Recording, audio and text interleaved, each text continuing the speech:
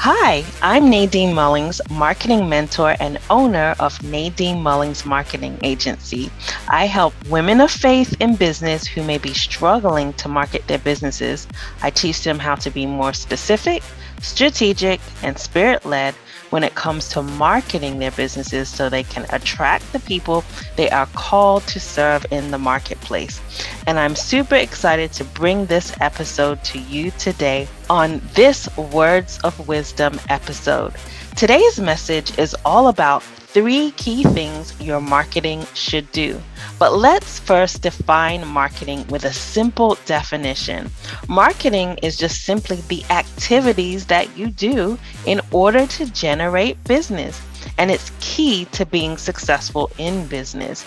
The 3 key things your marketing should do is number 1, create awareness. If people are not aware of what you do, they will not be able to purchase your product or services.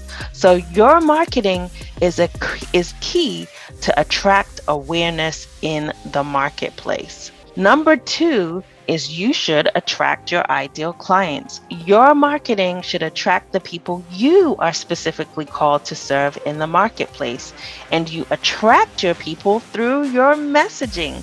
So understanding their needs and offering a perfect solution will attract them to your business. The third thing your marketing should do is motivate action. The goal of your marketing is for them to take some type of action. You want the people that you are called to serve to take action to work with you. Action could be things like going to your website, calling a specific number, requesting a download. Whatever that action is, your marketing should inspire your audience to take action. So real quick, the recap is the 3 key things your marketing should do is create awareness, attract your ideal clients, and motivate action.